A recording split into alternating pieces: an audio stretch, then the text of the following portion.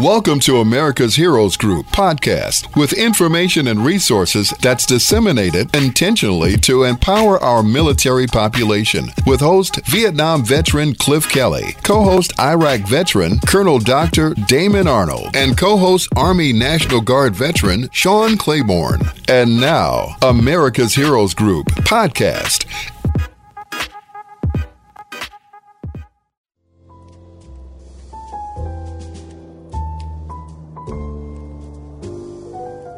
Welcome back to America's Heroes Group, our roundtable. This time, we are globally connected with Military Families Matters with our partner, family caregiver Keisha L. Jackson. Today, it's Saturday, December 3rd, 2022.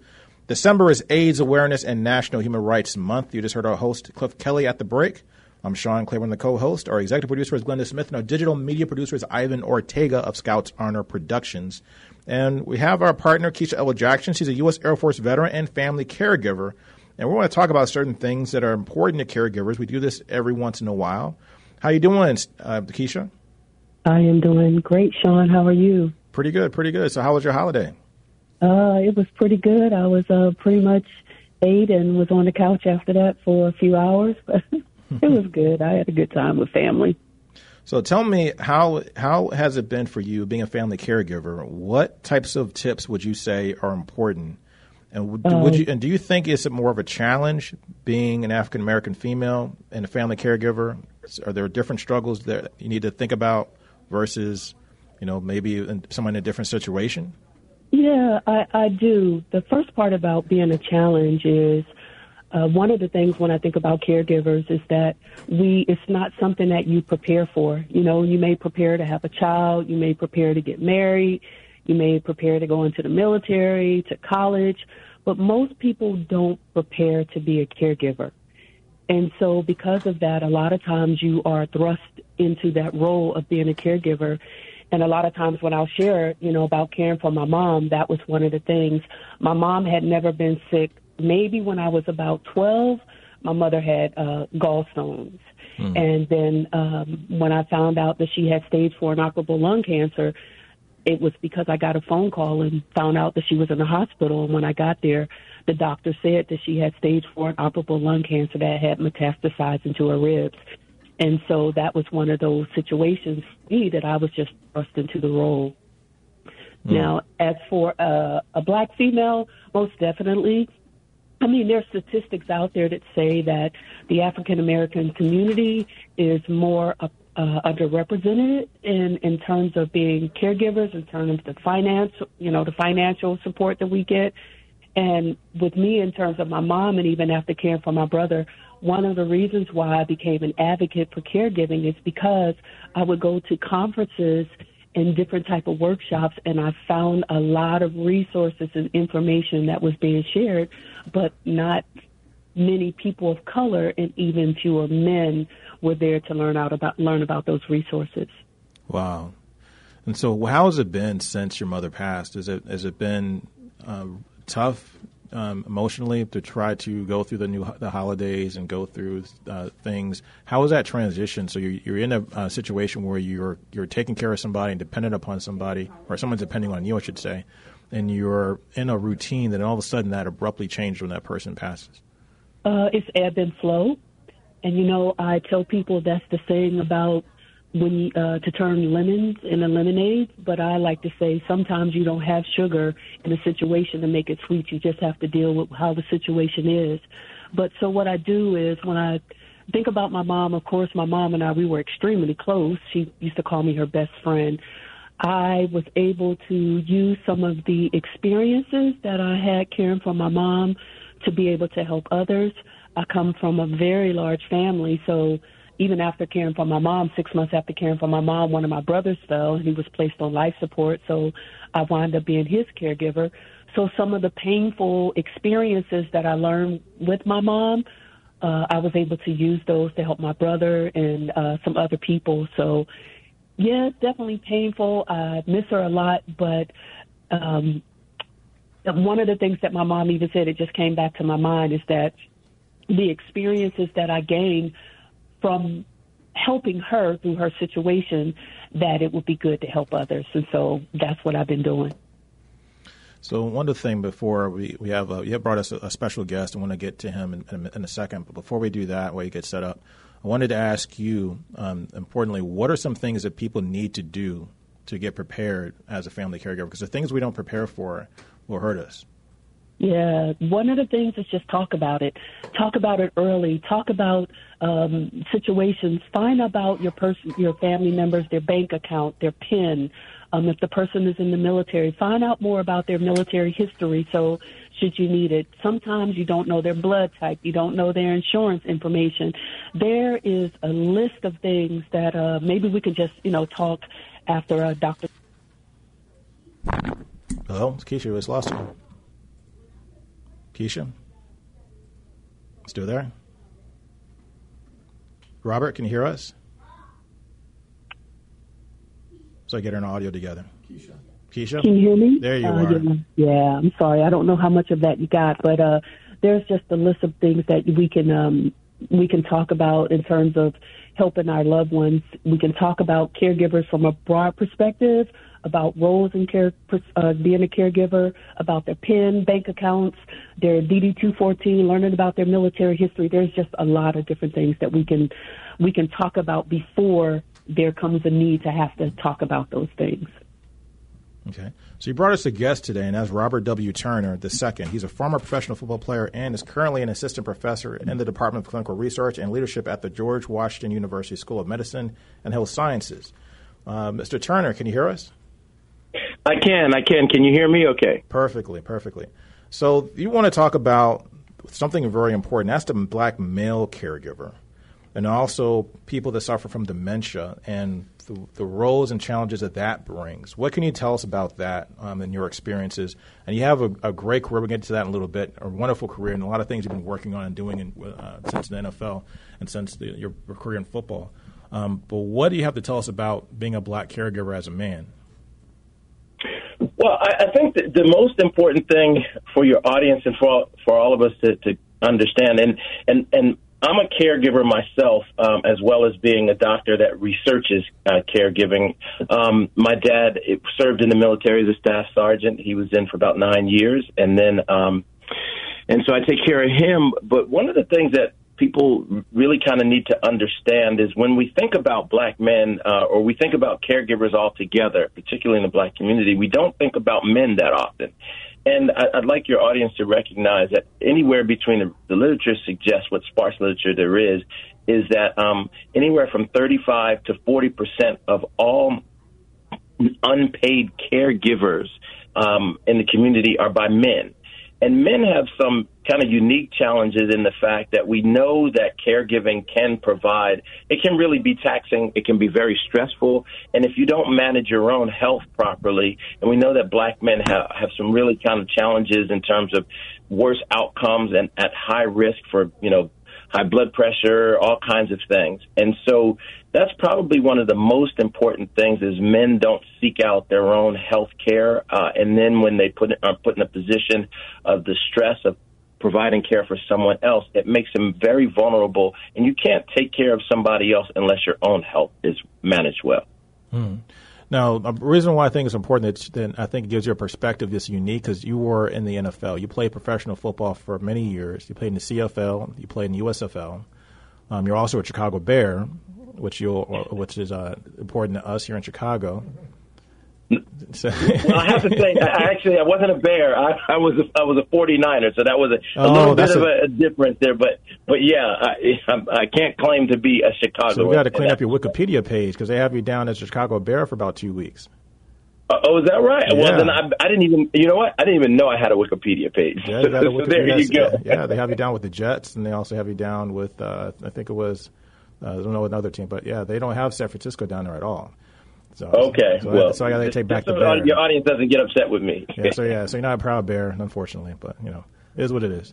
So now, but the reason why I think that's important as far as what we're talking about on a more serious note, you guys have gone through tremendous trauma on your bodies, and a career in professional football can put you into situations where you suffer as you get older if you don't have medical attention and you may require a caregiver. So your perspective on health and well-being is very unique because you probably have seen a lot of your comrades and people that you used to work with in professional football going through health challenges now.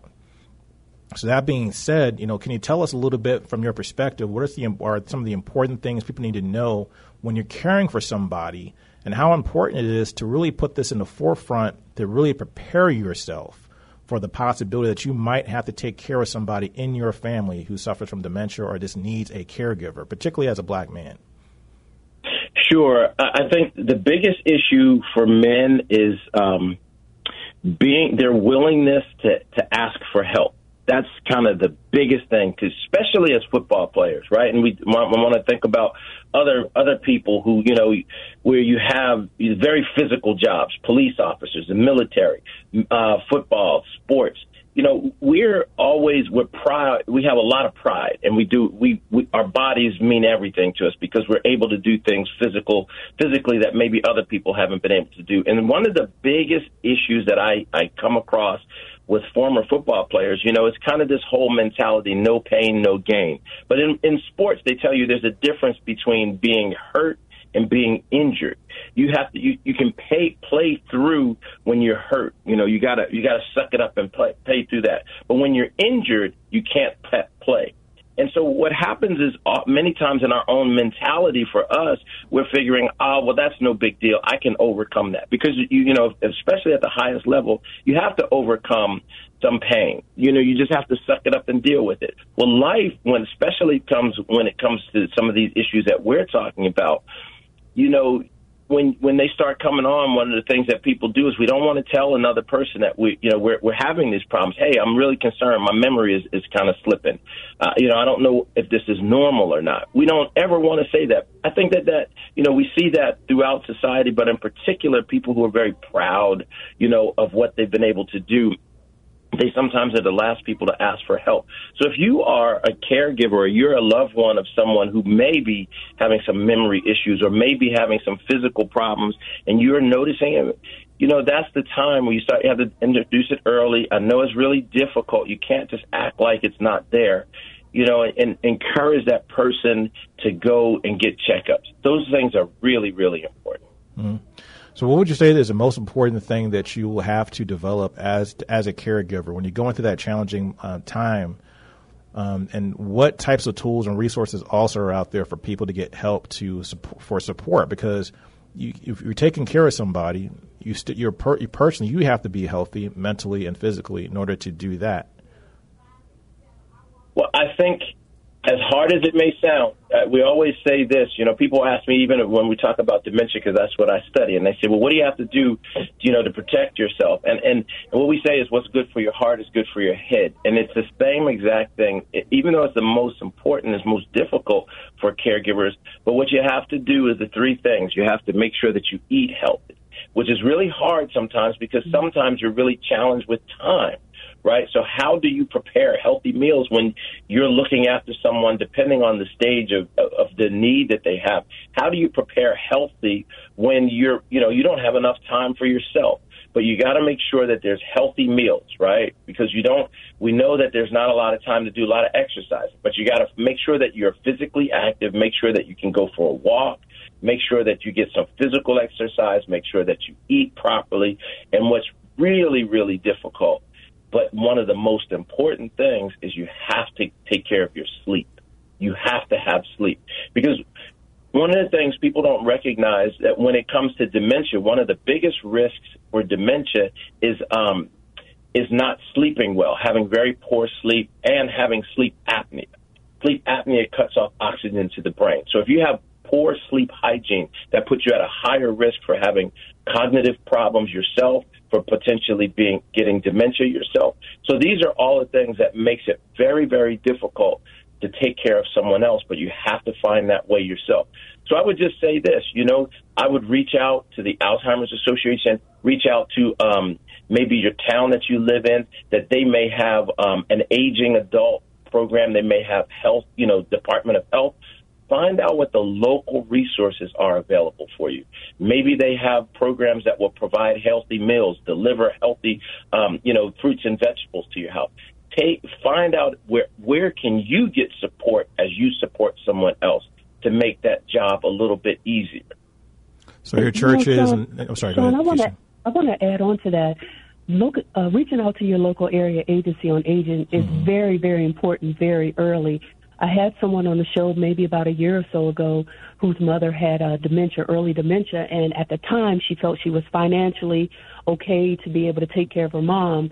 And so she didn't sign up. When she went to sign up about 4 years later, when her finances got a little bit thin, she was like number 23,000 on the list. Wow. And then I think it took her another 4 years before she got to the top of the list. And so that's one of the things, go ahead and do things early as a part of that prepare planning earlier. Even if you think you don't need it, at least learn what's out there so that it could be a potential resource for you at a later time.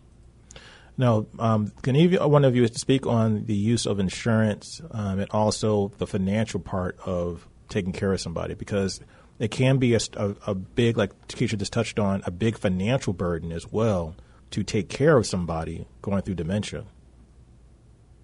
Well, I'll just say real quick, and then I'll turn it over to the other guests. But one of the most important things that I have found, and I do a lot of caregiver studies, even in my own home, all these kinds of things, is, when you're in the middle of a crisis, and this is why planning early, like your guest just said, is so important. When you're in the middle of the crisis, something happened in my family. My mom was really sick, and then, of course, my dad had caregiving needs as well. And it was stressful trying to get people involved with all of the things that needed to be done immediately. And one of my mentors, Dr. Robert Stern, who's a neuropsychologist, said to me, "You're in the middle of a crisis right now. It's really difficult to manage these things." And what was so crazy is that I didn't even know that I was in a crisis. I thought crisis was like when you're in a car accident and you immediately have to, go to the hospital or something. You get that call in the middle of the night. I didn't realize it was a crisis. And so we had a really difficult time in my house trying to figure out, what do we do? So when you talk about managing finances or knowing what financial resources are out there, one of the greatest things that I have seen is a resource is AARP.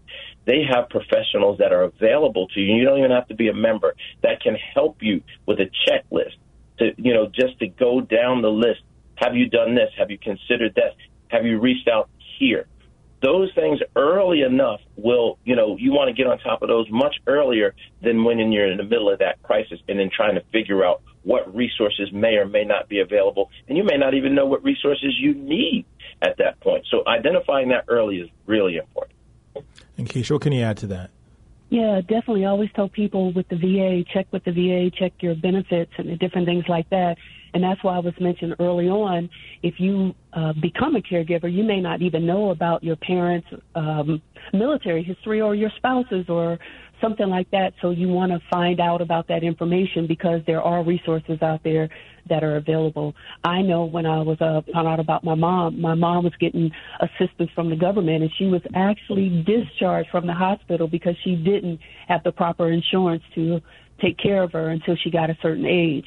And so it is so important to make sure that you try to find those things and the different things that can assist you very, very early on. Now, I have to reiterate that because, that's really important when we touched on the idea of insurance. My mother, when she had her stroke and I was taking care of her, one of the things that was very, very helpful was the fact that we had records to her insurance information.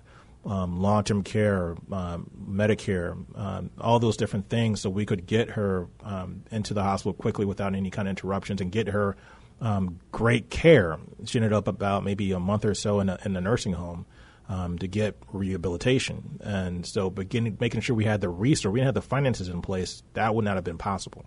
This wouldn't have been possible at all. So I think it's really important for listeners to understand that don't wait to the last minute to think about these things, the cost, the care, as Mr. Turner, he talked about, and then also making sure that you have just a plan in place in order to deal with these things. Because the statistics show that this can happen to most families as we're an aging population. As we're getting older and we're living longer, many of us will find ourselves in that situation. And if you have the foresight, maybe it's not a bad idea to think about it for yourself and who's going to take care of you if you're in that situation. Can I just jump in on piggyback on this, because I think this is really important, and I think the best way to maybe illustrate what we're talking about is a real situation. I have a very good friend who played for the Detroit Lions for years. I won't mention his name, but he has a situation now where he doesn't live in Detroit any longer. His sister is in Detroit. His mom and dad are in Detroit, and so both his parents are having some issues, and so now they're having to be primary caregivers. My friend, he knows that his dad was in the military, but he and I grew up in that generation where our parents never told us anything. It was always children are to be seen and not heard. So we didn't know we don't very much know about our parents in, personal life. He knows his dad was in the military, but he doesn't know how long he was in the military, has no idea about those records, doesn't know what benefits that he has, coming to him, or doesn't know what benefits he's actually even taking care of, doesn't know anything about that. So he asked me, well, what do I do? So I first told him, you got to get the copy of the DD-214, right? You also have to then find out what if any, benefits are available to him. Is he getting retirement benefits? Is he getting any health benefits that are available to him? Because who knows, his disability benefits, are they available? Then we have to talk about what kind of housing benefits he may be, eligible for. My friend said to me, hey, can you give me a list? I don't even know where to start. I said, does your dad have a primary care physician in the military? He didn't know. So these are all the things that we're talking about that need to be done very early. And unfortunately, our parents sometimes don't tell us about these things, but we are going to have to now, as we get into that caregiving role and we're taking care of our parents, we're going to have to know what these things are.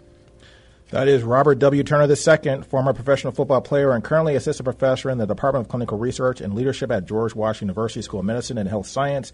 And, of course, always Keisha L. Jackson, U.S. Air Force veteran and family caregiver. And also check out Mr. Turner's book. He has written a book that was called Not for Long, The Life and Career of the NFL Athlete, available on Amazon and Oxford University Press. This is America's Heroes Group. We'll be right back. Thank you for listening to America's Heroes Group podcast. Don't forget to subscribe so you won't miss an episode. And for more details, visit americashg.org.